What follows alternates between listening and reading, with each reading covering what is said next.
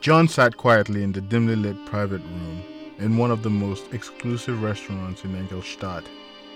He marveled at the high beam ceilings and the eclectic decorations around the room. He smiled, turned to the hazy image of Mara sitting across from him, and remarked, "They came up with the craziest things to call art." He squinted, trying to make out if she had any reaction to what he said, then leaned back into his chair. "Remember the first time we came here, Mara? I got so mad about the painting with just a white square titled white. You had to calm me down. Remember what you said?" he said, smiling painfully. The silence in the room was like a vacuum. "I'll remind you. You said the problem I had with the painting was something that was innate, as opposed to being, you know, a problem specifically with the artwork. You know what? You were right." There was a long pause. "I'm losing you," John said finally, after staring at her shadowy figure for several minutes. "I can't seem to get over the fact that you won't talk to me. You know, I miss our conversations, our banter, the fun. I wish we could have it all back." The hazy figure of Mara moved, and John leaned forward in anticipation. Just then, there was a knock on the door, and seconds later, a young man, who was probably in his early 20s, walked in with a bottle of 1995 Chateau Petrus, one wine glass. He looked dapper in his tuxedo, and his afro-styled hair had been pulled back with a bright red headband. He smiled as he approached, placed the glass on the table, displayed the name of the bottle, uncorked it, and poured the drink into a cup. "Will there be anything else I can do for you?" John stared at him angrily. "I told Mao 2 glasses. Did Mao not tell you that?" "Oh, I was not aware of that, sir. Are you expecting someone?" he said, looking around the room. Just then, Mao burst into the private room with another wine cup in his hand. Sir, I apologize. The boy is new here." He looked flustered as he walked up to the table and tapped the young man lightly on the back of his head. Mao brushed his frumpy hair back and forced a smile. The young man flinched and looked at Mao in confusion as he filled the second cup halfway.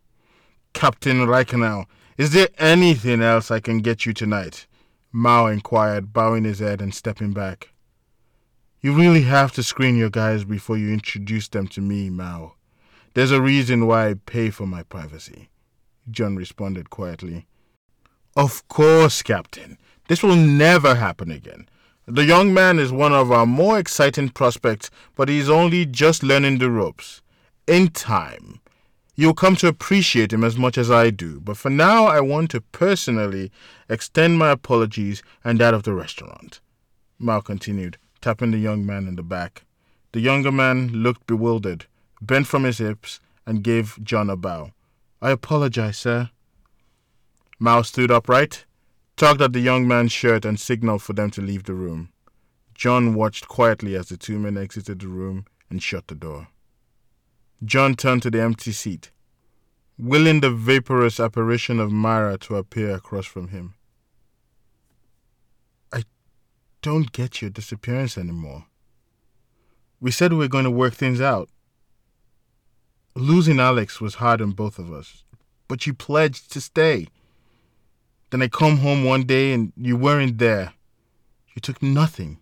No money, no clothes. You just left. Nothing was out of place. It still boggles my mind." John began rubbing his temple as lines of stale grief and weariness etched on his face. You've thrown me for a loop, and every time I think about it, which is just about all the time now, I feel like I'm missing a piece of the fucking puzzle. It's like, he looked around the room confused. "It's almost like you're here to tell me something, and the mirror separates us. It would be easier for me if you were dead. But the calls," he sighed and took a sip of the drink. I know it's you. I pick up the phone every time you call and I hear you breathe. I know it's you, but you never respond. He looked away from her, got to his feet, and began to pace around the room. Am I going mad? I probably am. I spent too many hours on my own, locked in my apartment, coming up with pointless theories about why you could have disappeared. He stopped talking and stared at the figure of Mara turning more transparent. I think I now know what can help. It's why I wanted to have dinner here. I spoke with Mike. Things are looking good with regards to returning to the organization. I know. I promised you I wouldn't return. But you're not here. The sooner I have something to do, the better. The bitterness dripped from his tone. He reached and grabbed a glass of wine on his side of the table. Nothing? Say something, damn it! He shook his fist at her in exasperation. He stared at his glass of wine, then at her, then back to his glass of wine as his fist began to clench in anger. Fuck! He screamed in a fit of primal rage. He threw the glass at the wall behind her and watched in frustration as it smashed against the wall. He walked back to his seat, grabbed the bottle, and downed a couple of gulps. I can't be doing this. I'm not insane, he muttered under his breath. He reached into his coat, pulled out a wad of cash and tossed it on the table and headed out of the room into the bustling restaurant. Captain! Captain! The voice of Mao called out as John headed for the exit. John turned to him. Mao, tell the chef that I unfortunately lost my appetite. I'll be back soon enough, but I feel a bit under the weather tonight. Of course, Captain. I once again apologize for the mix-up earlier. Mao continued. Not a problem, Mao. I did not take it to heart, John responded, patting him on the shoulder. I left a bit of a mess and some compensation to cover it. Make sure the young man gets a bit. He turned towards the exit and headed out the door. As John stepped out, he reached into his pocket and glanced at his phone. Still no call, he said under his breath. He put the phone back into his coat, buttoned up, and started walking down the road towards his home.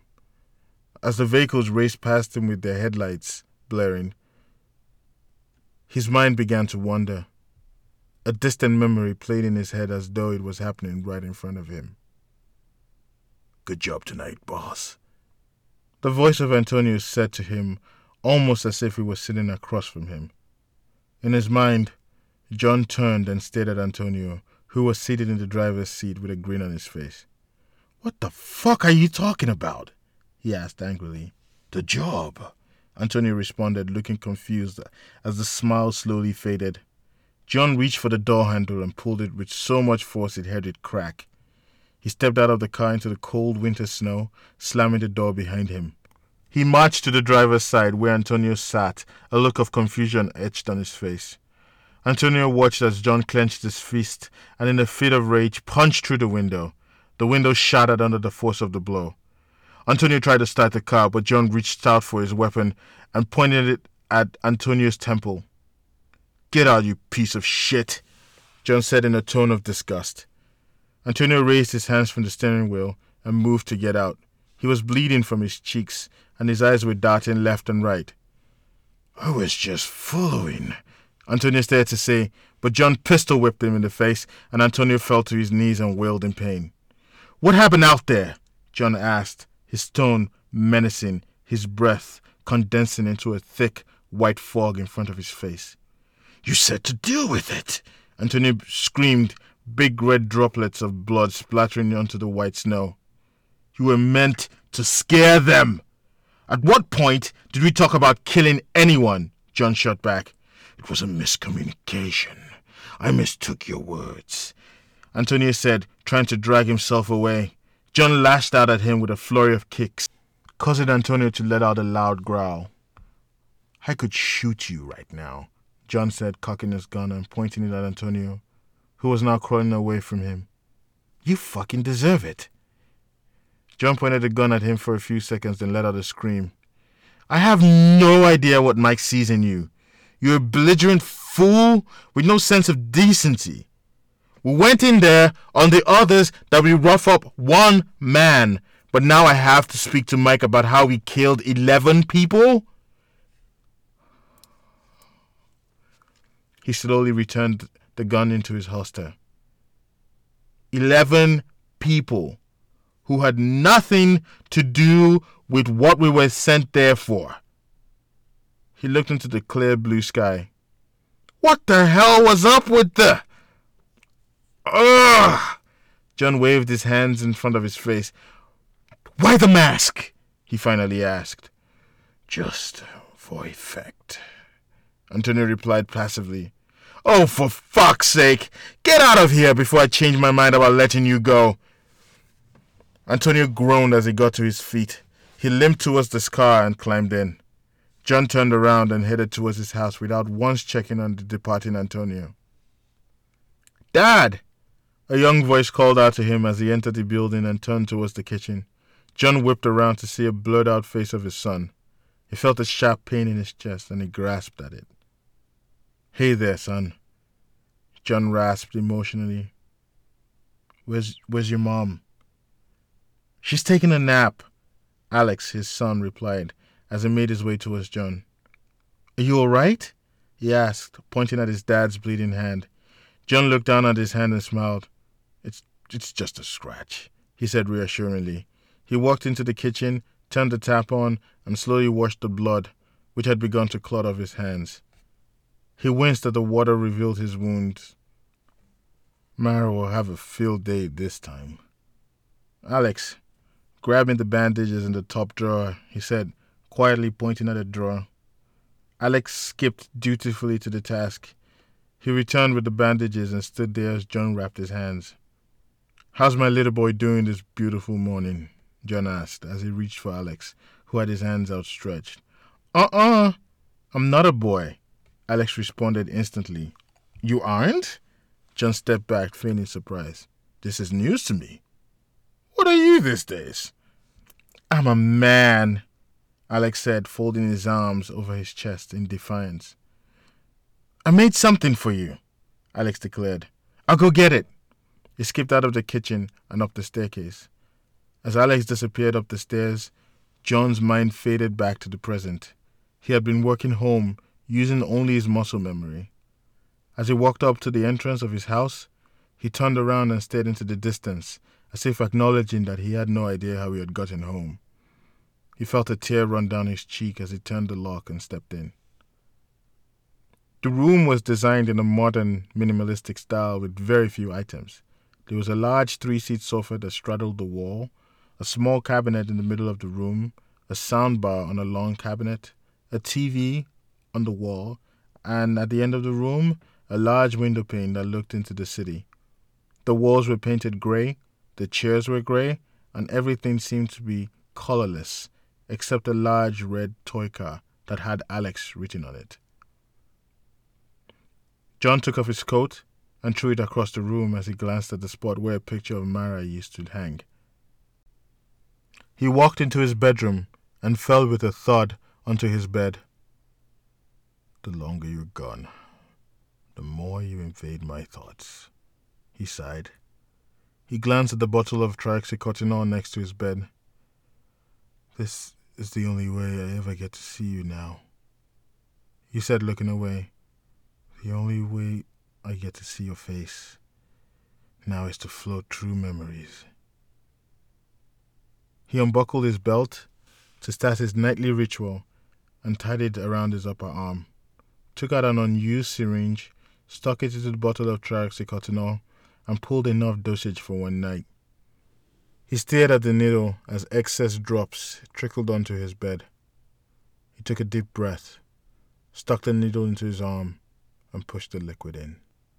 There was a warm rush as the liquid forced its way in through his veins and slowly enveloped his whole body. He felt the sense of euphoria kick in. His muscles relaxed, and within seconds, he felt like he was floating on air. He drifted through the darkness. Nothing matters. I am free, he thought. He floated for a few seconds, then he heard a voice call out to him in the distance. He closed his eyes and let his ears lead him towards the sound. You came, the voice said to him. John counted to 3, then slowly opened his eyes. He was no longer in his room. He was in a bright field, with the sun beaming fiercely on lush green and bright flowers all around him. John raised his hands to shield his eyes as his vision slowly adjusted to the light.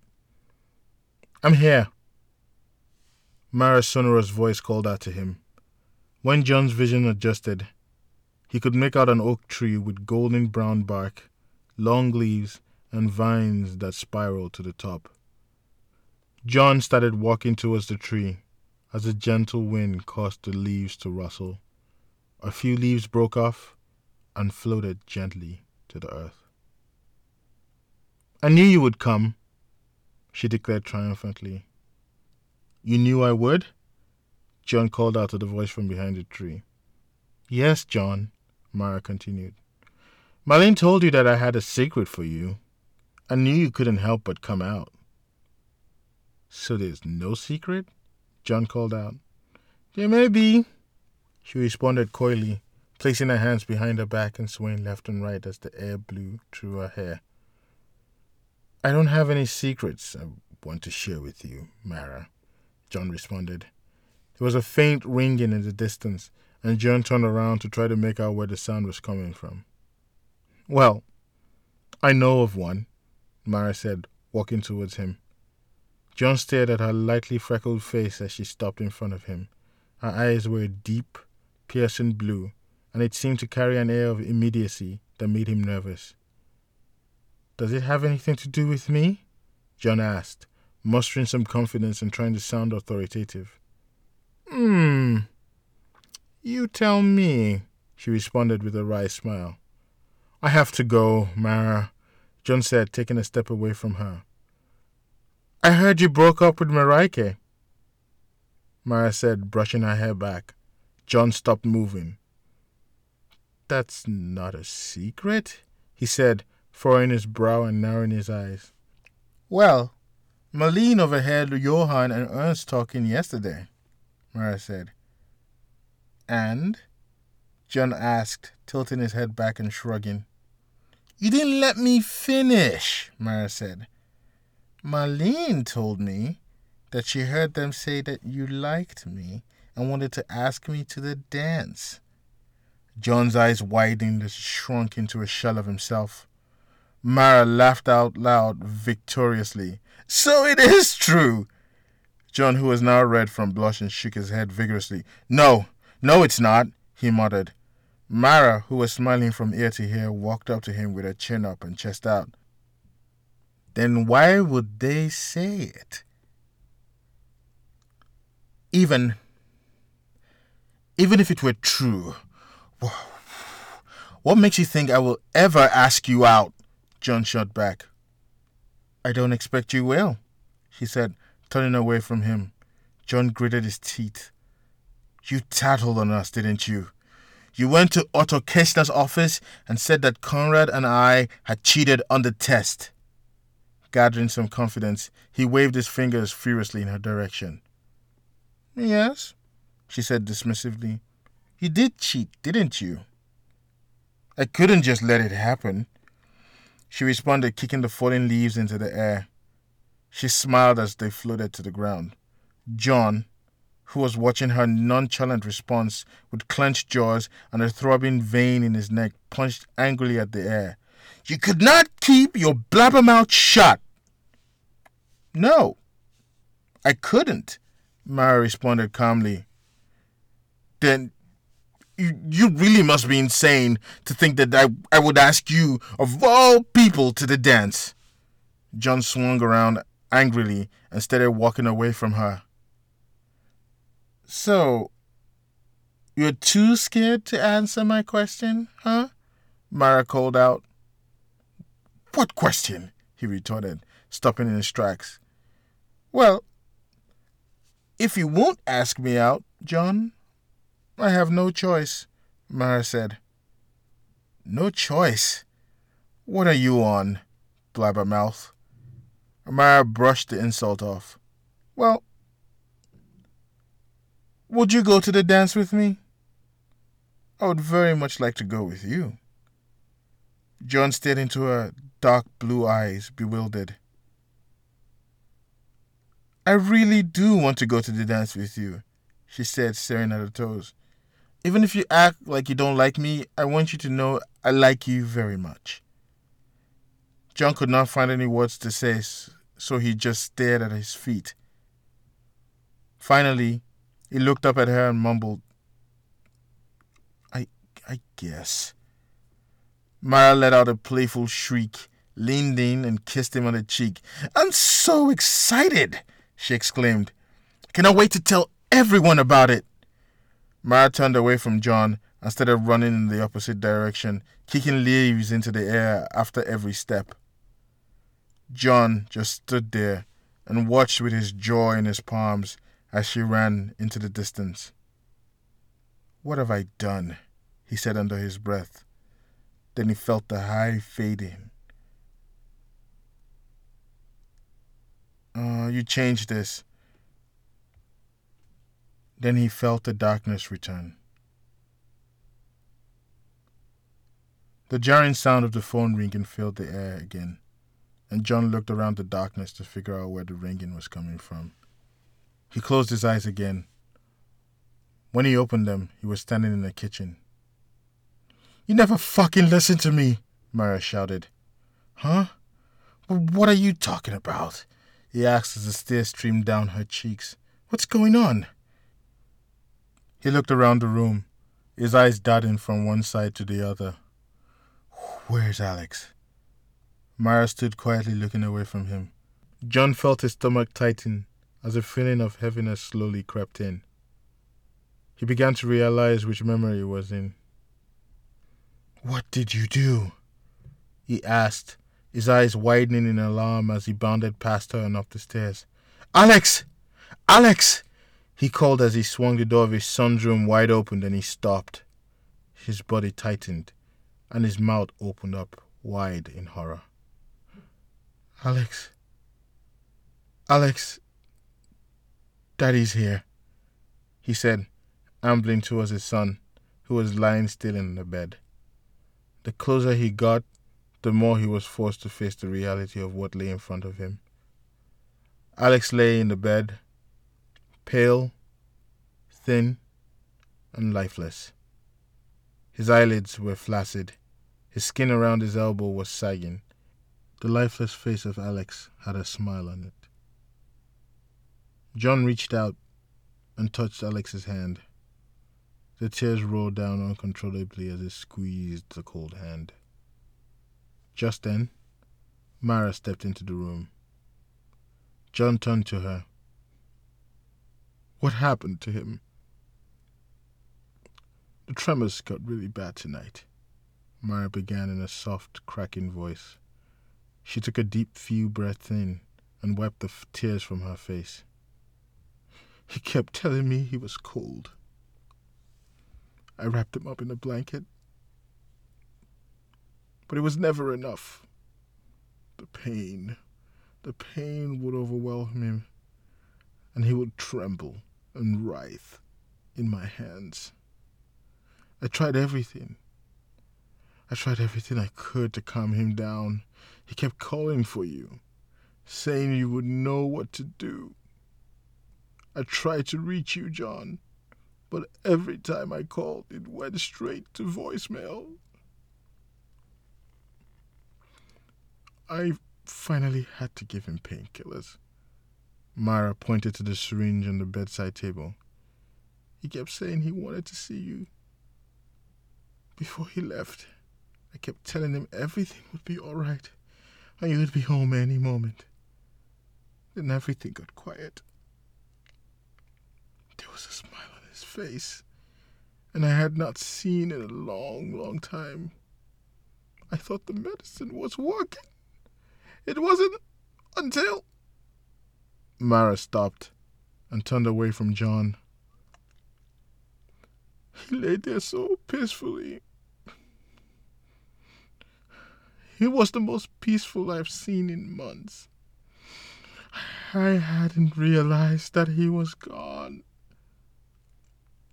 The doctor said he was improving, John said, shaking his head in disbelief as he turned away from Mara. The doctor said the drug combination was working. It had to be. He played for the first time last night in weeks. I thought he looked good. He looked away from Mara to Alex, back to Mara. I thought the worst was behind us. He's in a happier place now. He's no longer going to have to deal with all the pain, she said with a sniffle. John could feel her resolute stare on the back of his neck and her hand massaging his shoulder as they quivered violently. He closed his eyes and started counting slowly to 10. I want this to be over when I open my eyes. Please be over. The phone in the distance rang again. John opened his eyes to Mara standing beside him, running her fingers through his hair. He stared into her dark blue eyes for several seconds as she smiled at him. What are you smiling about? John asked. Just a joke. One of the jokes a teacher told me, she said, running her hands through her short dark hair. I still can't get over the new look, John said, shaking his head. I'm so used to you being blonde. You will, she said, as she rubbed his earlobe. So, will you tell me the joke? Oh yeah, Mary responded. I'm not sure where he got the joke from, but it goes like this. A young girl was drawing a picture while the teacher was teaching a math lesson. The teacher gets irritated, matches up to the girl's desk and asks, what the fuck is so important that you're drawing while I'm teaching? In those words? John smirked.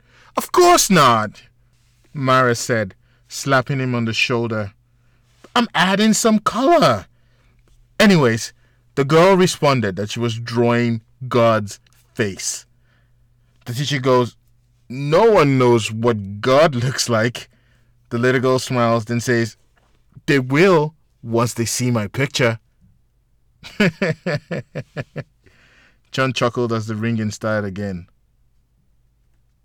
Aren't you going to get that? Mara said, pointing into the distance. Do I have to? John asked reluctantly, a disappointed look on his face. I guess I do. John woke with a start from his drug-induced slumber. He stared at the ceiling for several seconds as the phone rang in the adjacent room.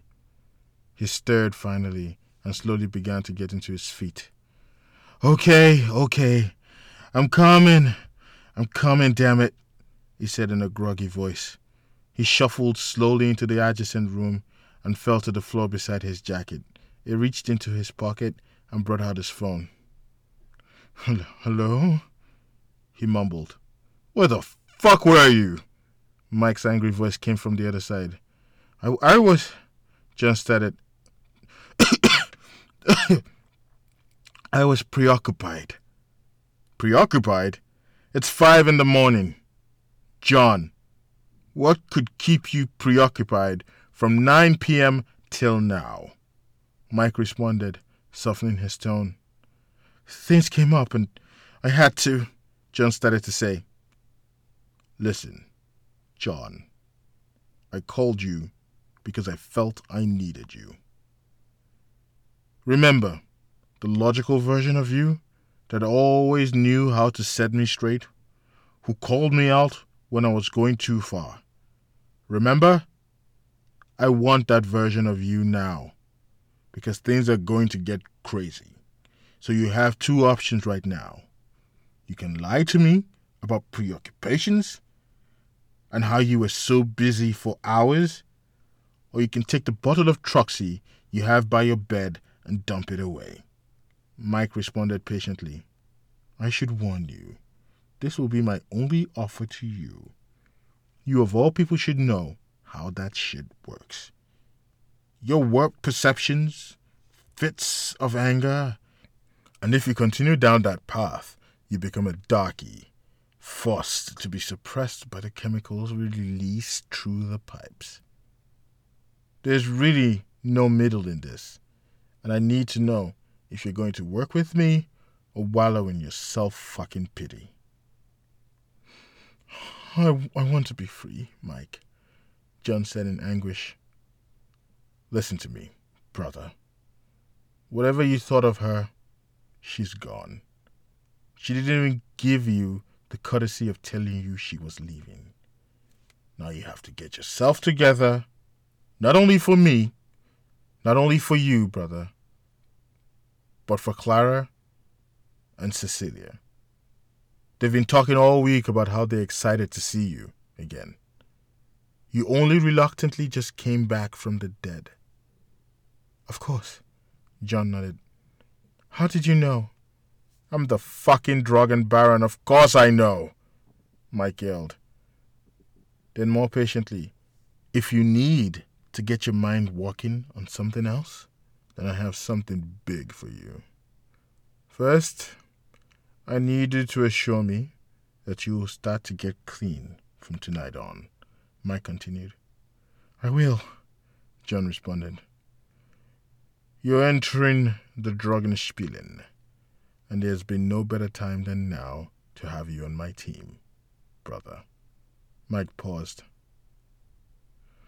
I'll send a car for you on Thursday. Look dapper. The kids and Ursula are dying to see you. I'm glad to hear it, John responded, rubbing his aching head. Good, Mike replied. The line went dead, and John sat there for a few seconds staring at the lifeless room. Then he felt the darkness envelop him once again. He felt his eyelids get heavier. Then he slumped to the floor in a heap.